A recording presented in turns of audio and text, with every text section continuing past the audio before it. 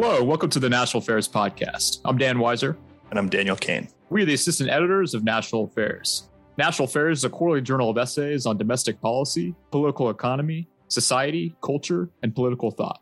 It aims to help Americans think a little more clearly about our public life, rise a little more capably to the challenge of self-government. It's published jointly by National Affairs Incorporated and the American Enterprise Institute. Today, we're very excited to be joined by former Congressman Keith Rothfus. From 2013 to 2019, Keith represented Pennsylvania's 12th district in the U.S. House of Representatives. For our summer 2021 issue, Keith authored some reflections about his time on the Hill in a terrific essay titled How to Fix the House of Representatives. In his piece, he argued that America's elected representatives have, quote, abdicated, delegated, or otherwise failed to defend their lawmaking authority, and have instead empowered unelected and largely unaccountable officers in the executive branch to do much of that work for them. In addition to highlighting the core features of Congress's abdication, he proposed a series of substantive, procedural, and structural reforms that might help restore America's tradition of Republican self-government. Keith, welcome to the podcast. Thanks for joining us. Good to be with you guys. Thanks for getting my essay into the journal. And I noticed that mine wasn't the only one in there talking about some of these issues. That's right. On congressional reform and things that plague Congress these days. So I really recommend the issue. There was a great article in there. I think Mark Strand from Congressional Research Institute and Tim Lang were writing about a point I touched on. We might get to it with respect to the non-delegation doctrine and what the Supreme Court's been looking at. Phil Walsh had a nice piece in there also about Congress and national cohesion. And I make the point somewhat also with respect to what our legislature is doing or not doing on that front. And really, it does reflect the people. And you do have a lot of deep divisions in the country. You have deep divisions in Congress right now, but there are ways to try to mitigate that. Unfortunately, the way we're going right now with Congress is just further entrenching the division. Sure. We appreciate the recommendation. And obviously, reforming Congress is one of our favorite topics. So we appreciate you writing for us. But before we kind of get into the present day dysfunction in Congress, I want to kind of start where you start with your piece in the historical perspective and talking about the founders' vision of Congress's role in the system. And, as it says in the Constitution, all legislative powers are delegated to Congress. So we're wondering if you could just start off by talking to us about how the founders viewed Congress's role and why it was important to have, only the legislative powers in the actual legislative branch. Well, in my essay, I kind of take it even before the Constitution. I talk a little bit about the Declaration and the notion of popular sovereignty, and that being one of the elements of the American Revolution, where sovereignty is going to be in the people. It's not going to be in the king. It's not going to be in a parliament. It's going to be in the people themselves, the ultimate authority for the government in deriving the authority from the consent of the governed. And as you get to the Constitution and draft of the Constitution, the founders put a bulk of that sovereignty in the Congress. It's the branch that's closest to the people, the House certainly, closest to the people, the Senate. We had election of senators by the state legislatures in the beginning. It was changed in the 17th Amendment to have direct election. But even in that construct, the House is still the closest branch to the people. And I talk about it's where the concept of government of, by, and for the people is most robust. And unfortunately, you've seen this withering of Congress over the last 100 years, whether it's the Progressive Project or whatever, but this idea that Congress has continually ceded power to the executive branch agencies, and you've had the executive branch grab power from Congress. You even had the Supreme Court aid and abet the stripping of power from Congress. And so Congress needs to step up, take its power back, and it's a lot of work to do that. And now you have Congress that does frankly, very little lawmaking. They'll pass these massive bills and they'll leave it to the administration to fill in the blanks. And then when the administration, whether it's Republican or Democrat, come up with regulations, and these regulations have a significant impact on American life, on the American economy, cost a lot of money. These are costs that are being put on the American people with no vote by the American people. So again, these are some of the issues I raise in the essay.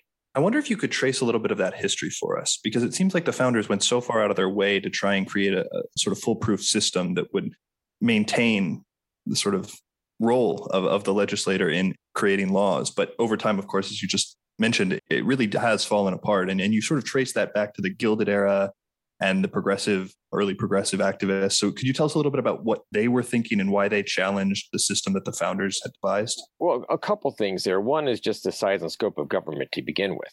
The founders envisioned a much more limited role for the federal government, understanding that state governments are going to have pretty much a much broader authority, much broader power. And the idea of the laboratories of democracy that are out there, this is supposed to be a federal system. limited powers at the federal level.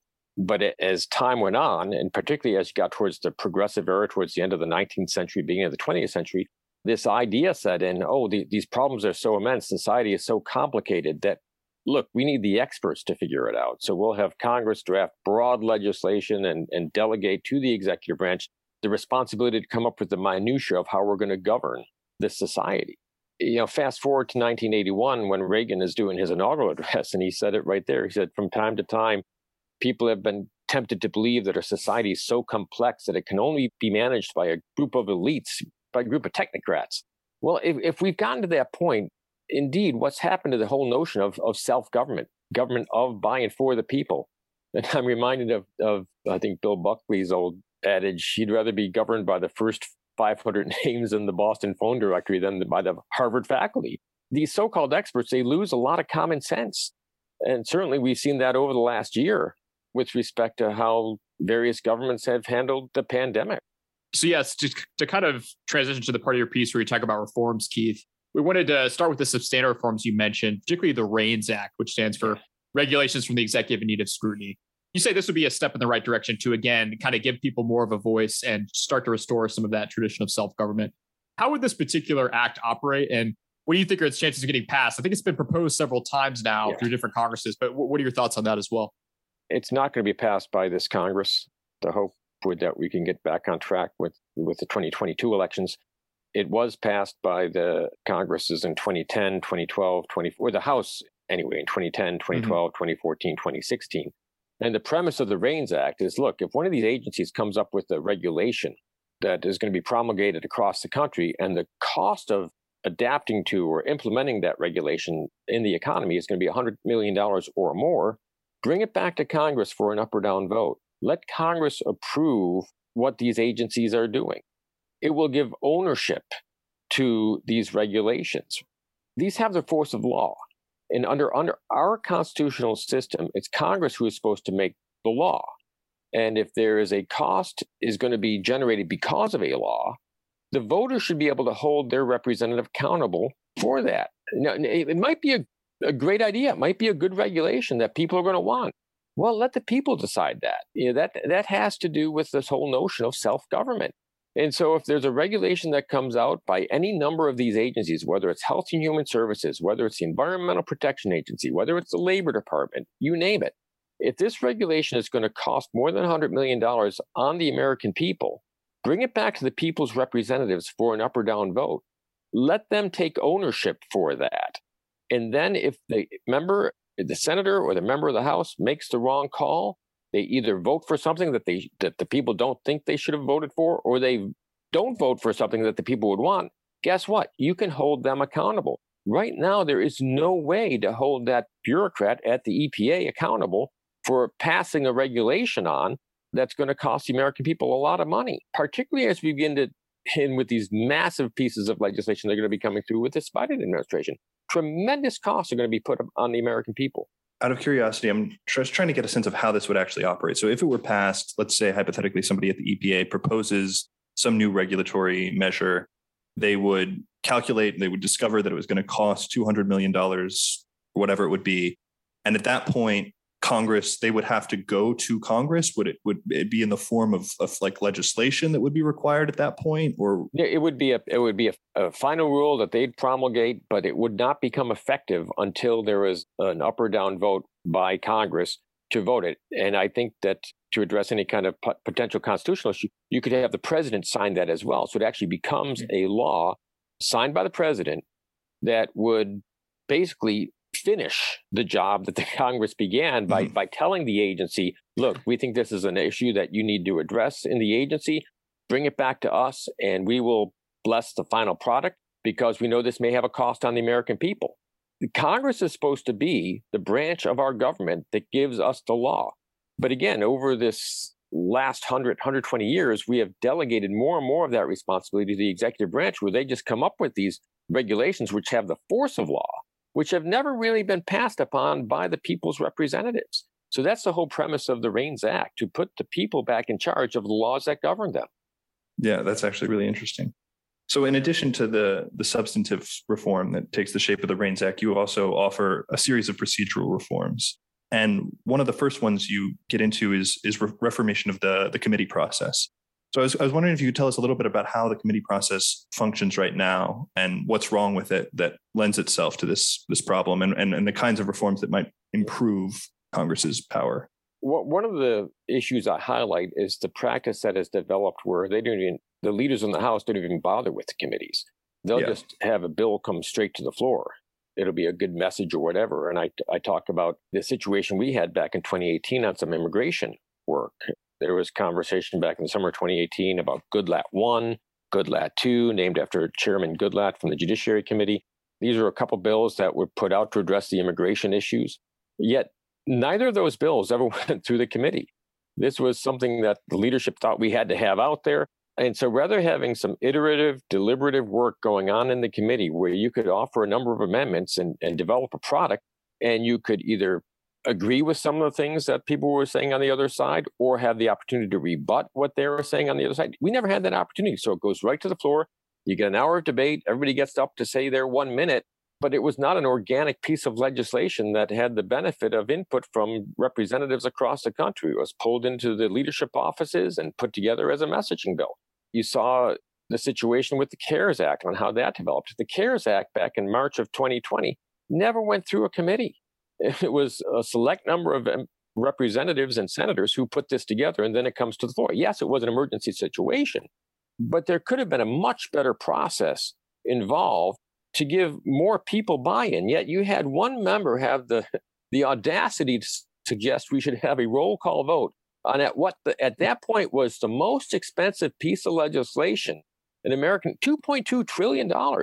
And Tom Massey from Kentucky gets up and says, you know what, let's have a vote on this. And he was excoriated. Right.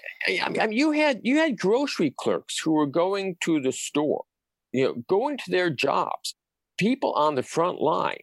Yet you couldn't have members of Congress show up and do a vote on a bill of this magnitude where the member could get up and say, I support this because, or I could say, you know what, I understand that there's an issue here, but here are some of the problems I see with this legislation.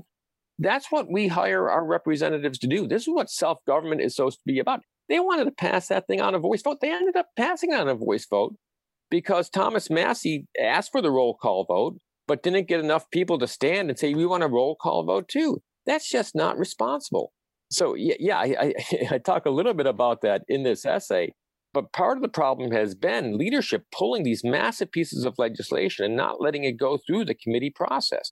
We have committees for a reason. It's where you develop the record. It's where you have witnesses come in. It's where members get to propose amendments. So the typical piece of legislation, the way it should work, a member has a bill. They have an idea. They put it together. They get some help from the Legislative Counsel office in the House. It gets drafted. It's put in the right legalese, the form it needs to be in it, take it to the House floor. There's a spot with the clerk. You put it in the hopper. They assign a bill number. Then it gets assigned to a committee, one of the many committees we have in the House of Representatives. And then it's up to the committee chairman. Do I take this piece of legislation up? And that's going to depend on your relationship with the chairman. How many co-sponsors can you get on the bill? What's the urgency for it? And so there's this organic process that should develop. It should come into committee. You should have hearings. There'll be what we call a markup. A markup is where you take the legislation that was drafted by the council and you look at it line by line and say, oh, let's change this or this word isn't right. Or here's an idea. Here's an amendment. Here's a 3-page amendment that I think we need to add this. You could have this debate within the committee about that. You have votes with respect to these amendments in the committee. And then the committee will have a final vote on the final form of this bill. And then it goes to the leadership. And does the leadership want to bring this to the floor? And then there are one of two ways it can go. It can either be such a great idea that they're going to put it through on what we call a suspension, where we suspend the rules of the House and we just bring it to the floor for a quick vote. The key about going under suspension is that you need a supermajority to pass that. You need 2/3 of the House to pass that. So very often when we had votes on a Monday night, when we fly back in, we'll have a series of so-called suspension votes. They're there to get people back, to get them on record, to get them voting, and prepare for the rest of the week. So you can go the suspension route, or you can go the route where you go to the Rules Committee. The Rules Committee will sit there and say, okay, we're going to see what kind of amendments we're going to have on this piece of legislation, how long the debate's going to be, setting the rule. for how to debate this piece of legislation. And there's a lot of power in that Rules Committee because, as we've seen again over the last number of years, the Rules Committee, which is controlled by the Speaker, chokes out a lot of debate, chokes off a lot of amendments, and again, disenfranchising the people and their representatives. So that's another one of the reforms I talk about. We need to have a much more robust and open process with respect to how this legislation is formed. But that's not happening. This piece of legislation that we have coming through right now that the Senate just passed on the so-called bipartisan infrastructure bill, there's nothing bipartisan about it because Nancy Pelosi is not going to let it be a bipartisan bill because she wants the $3.5 trillion piece to go along with it. Now, let's suppose that Nancy does bring this to the floor by itself. I guarantee you, this is not going to go through any committee. This is not going to be subject to amendment because this was a finely tuned product that came out of the Senate. It's a priority for President Biden. And so they'll just bring it to the floor for a vote. And where are the people's representatives going to have a say in that? It's either yes or no. There's a program in this massive bill that the Senate just passed that's going to do a build out of electrical vehicle charging stations across the country. This is something that the private sector is already doing. There's one at my local gas station. You see a number of Tesla charging stations set up. That happened without a federal program. But lo and behold, we have a $5 billion plus, I think, program in there for hundreds of thousands of charging stations to be built out across the country. Where was the federal program in the 1920s when we had something called Esso, the Standard Oil Company, and all the mobile gas stations? There wasn't. The private sector did that. And when you're just swimming in red ink, I think we're up to 29 trillion right now. Yeah, here we come with yet another federal program. But there won't be an opportunity for a representative to go to the floor in the House and say, you know what, this is something that the private sector can handle, electrical vehicle charging stations. They're doing it already. I'm going to offer an amendment to strip that out. That's not going to happen the way this legislation is being done nowadays. And just to keep talking about the process there and the problems with it, Keith, you also mentioned the House calendar. And, the idea that, Congress is supposed to be a professional legislature, but really, if you look at weekends and holidays, subtract those, the House is in session for 250 days a year. But then out of that, I think you said they're only in session for half of that or less than half of that. Yeah. So is it a professional legislature? It's hard to say that it is. And there are some counterintuitive proposals in this essay for a conservative to be making. And look, I love the idea of getting back to the districts. I was on the plane every week. The way it's structured or was structured when I was here, it's a little bit different because of COVID and what's been happening. But the typical schedule would have members in for 3.5 days a week. You fly in on a Monday, fly out on a Thursday. And 1 week out of every single month, you'd have a district work period. And so you're continually going back and forth and working your districts. And that's all very good. But that is not the way Congress has always operated. As I understand it, that really became the standard sometime in the mid-1990s. But when you have the way legislation is being crafted today, without the kind of iterative back and forth that I think that we should be having, you are basically empowering a handful of people in Congress, a handful of senators, a handful in the House, mainly the leadership, who will put these big bills together while you're on your plane going back and forth.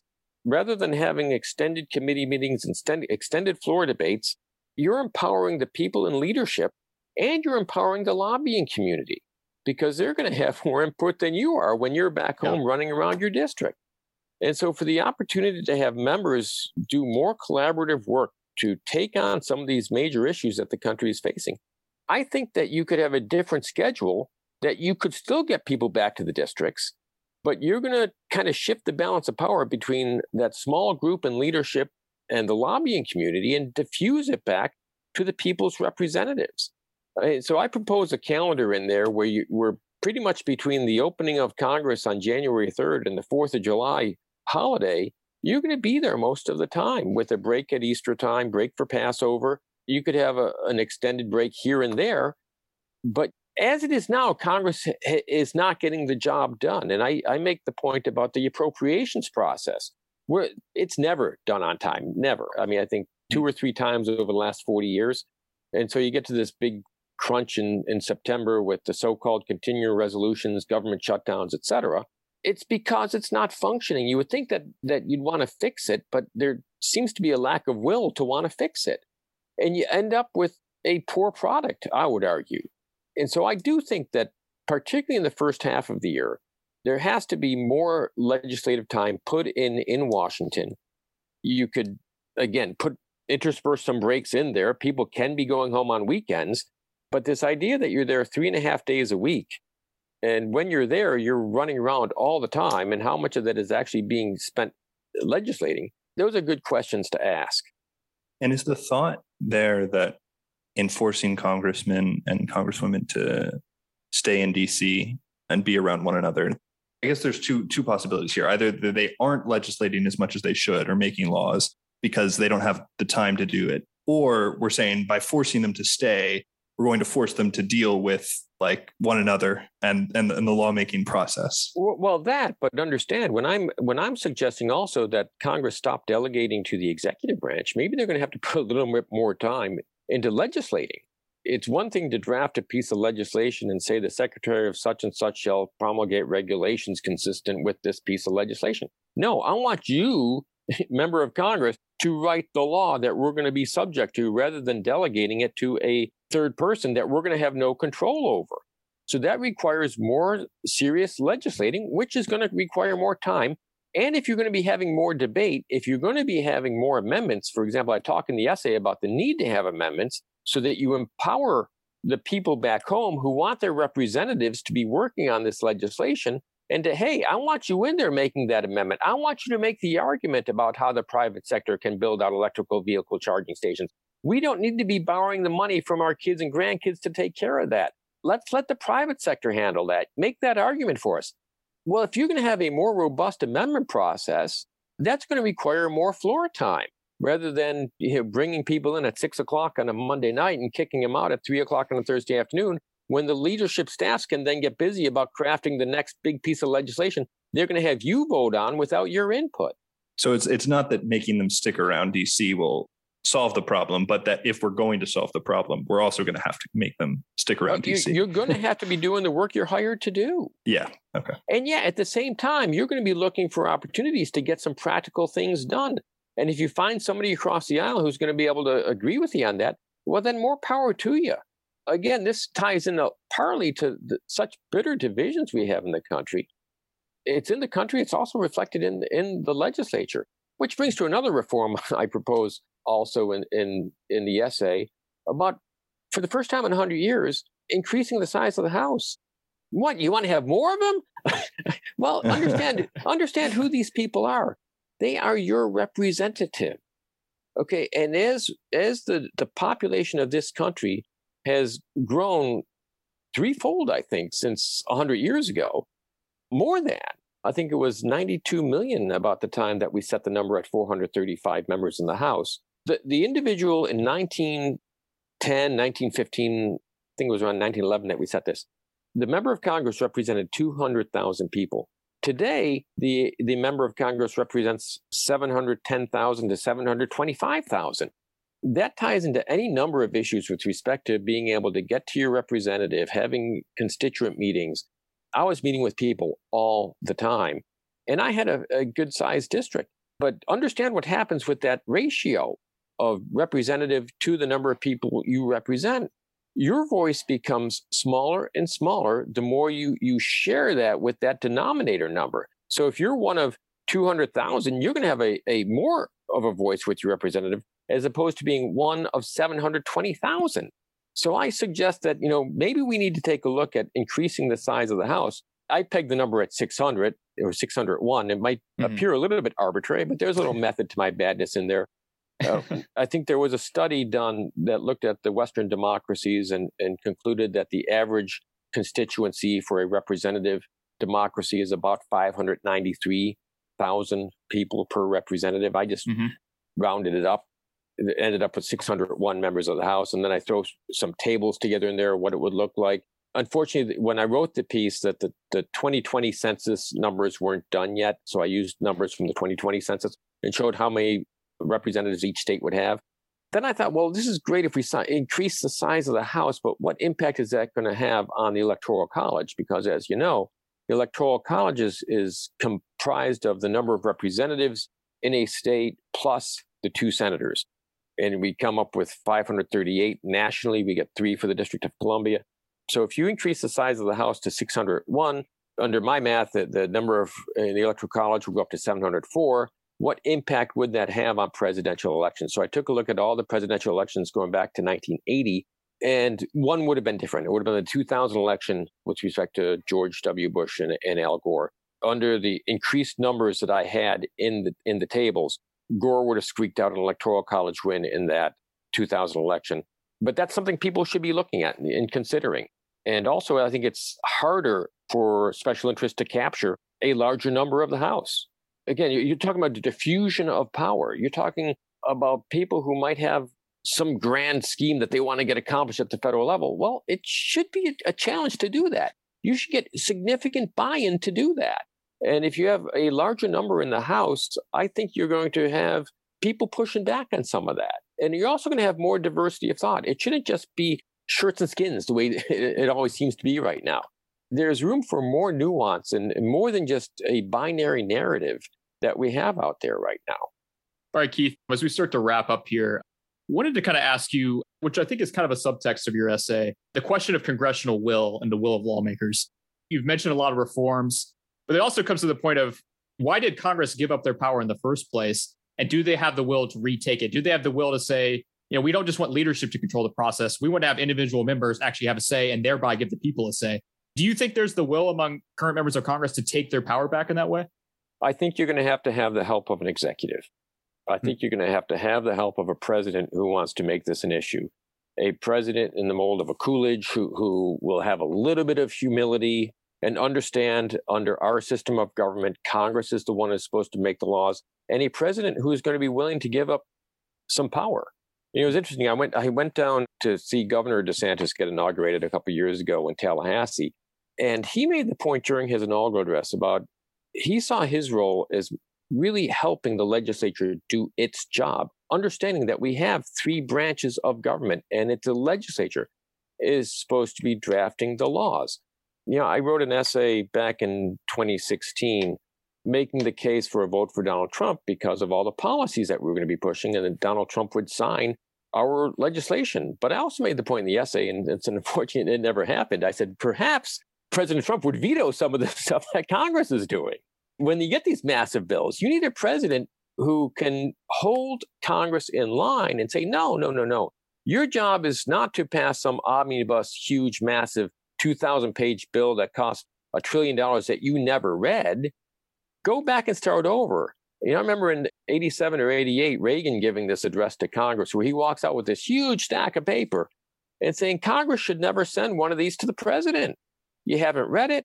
The ink's barely dry. It's been out for 6 hours, and then you went and passed it. You need a president who is willing to hold Congress accountable, willing to force Congress to adopt some of these reforms that would make Congress a better institution and that would help to rebalance the power among the three branches we have. A president who's willing to give up a little bit of that power, a president who would be willing to sign the REINS Act and willing to force Congress to give him the REINS Act, because the president should want the representatives to take responsibility for the laws that they're promulgating on the American people. A good president would do that. It would require an executive who is willing to give up that power and a Congress that wanted it back. It would require a statesman. Yeah. Well put. Mm-hmm. So I wanted to throw out one other possible alternative, and it's something that comes up in the piece, and it's something you mentioned actually at the beginning of this conversation, which is the resurrection of the non-delegation doctrine. In the piece, you come down, not totally opposed to it, but you say it would be sort of an inadequate solution. Could you tell us a little bit about why, first of all, what the non-delegation doctrine is and why you don't think it's a good solution? Congress, frankly, should be doing its job. That's why it's not the best solution. And I think this other piece that's in the journal this quarter also makes that case. You don't have to sit around and wait for the Supreme Court to kind of put some teeth into the non-delegation doctrine and tell Congress that it's delegated too much of its authority under an intelligible principle. In the way the law is now, generally the Supreme Court is letting all of these delegations stand.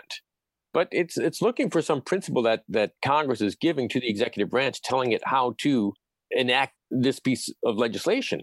And so there's this great discussion. It's the Gundy decision where Gorsuch kind of tries to peel back some of the history of what's been going on with the non-delegation doctrine. In a sense, you don't need the court.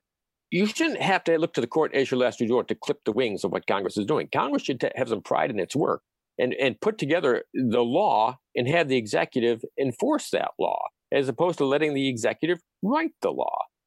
I think it's an important doctrine that's out there.